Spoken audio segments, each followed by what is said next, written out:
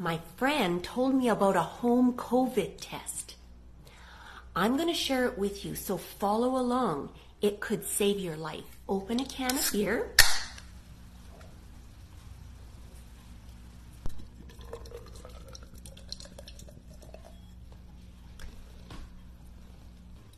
Now what you do is you smell it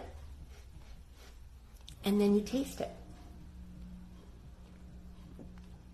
If you can smell it and taste it, you don't have COVID-19. Last night, I did this test 19 times. They all came back negative.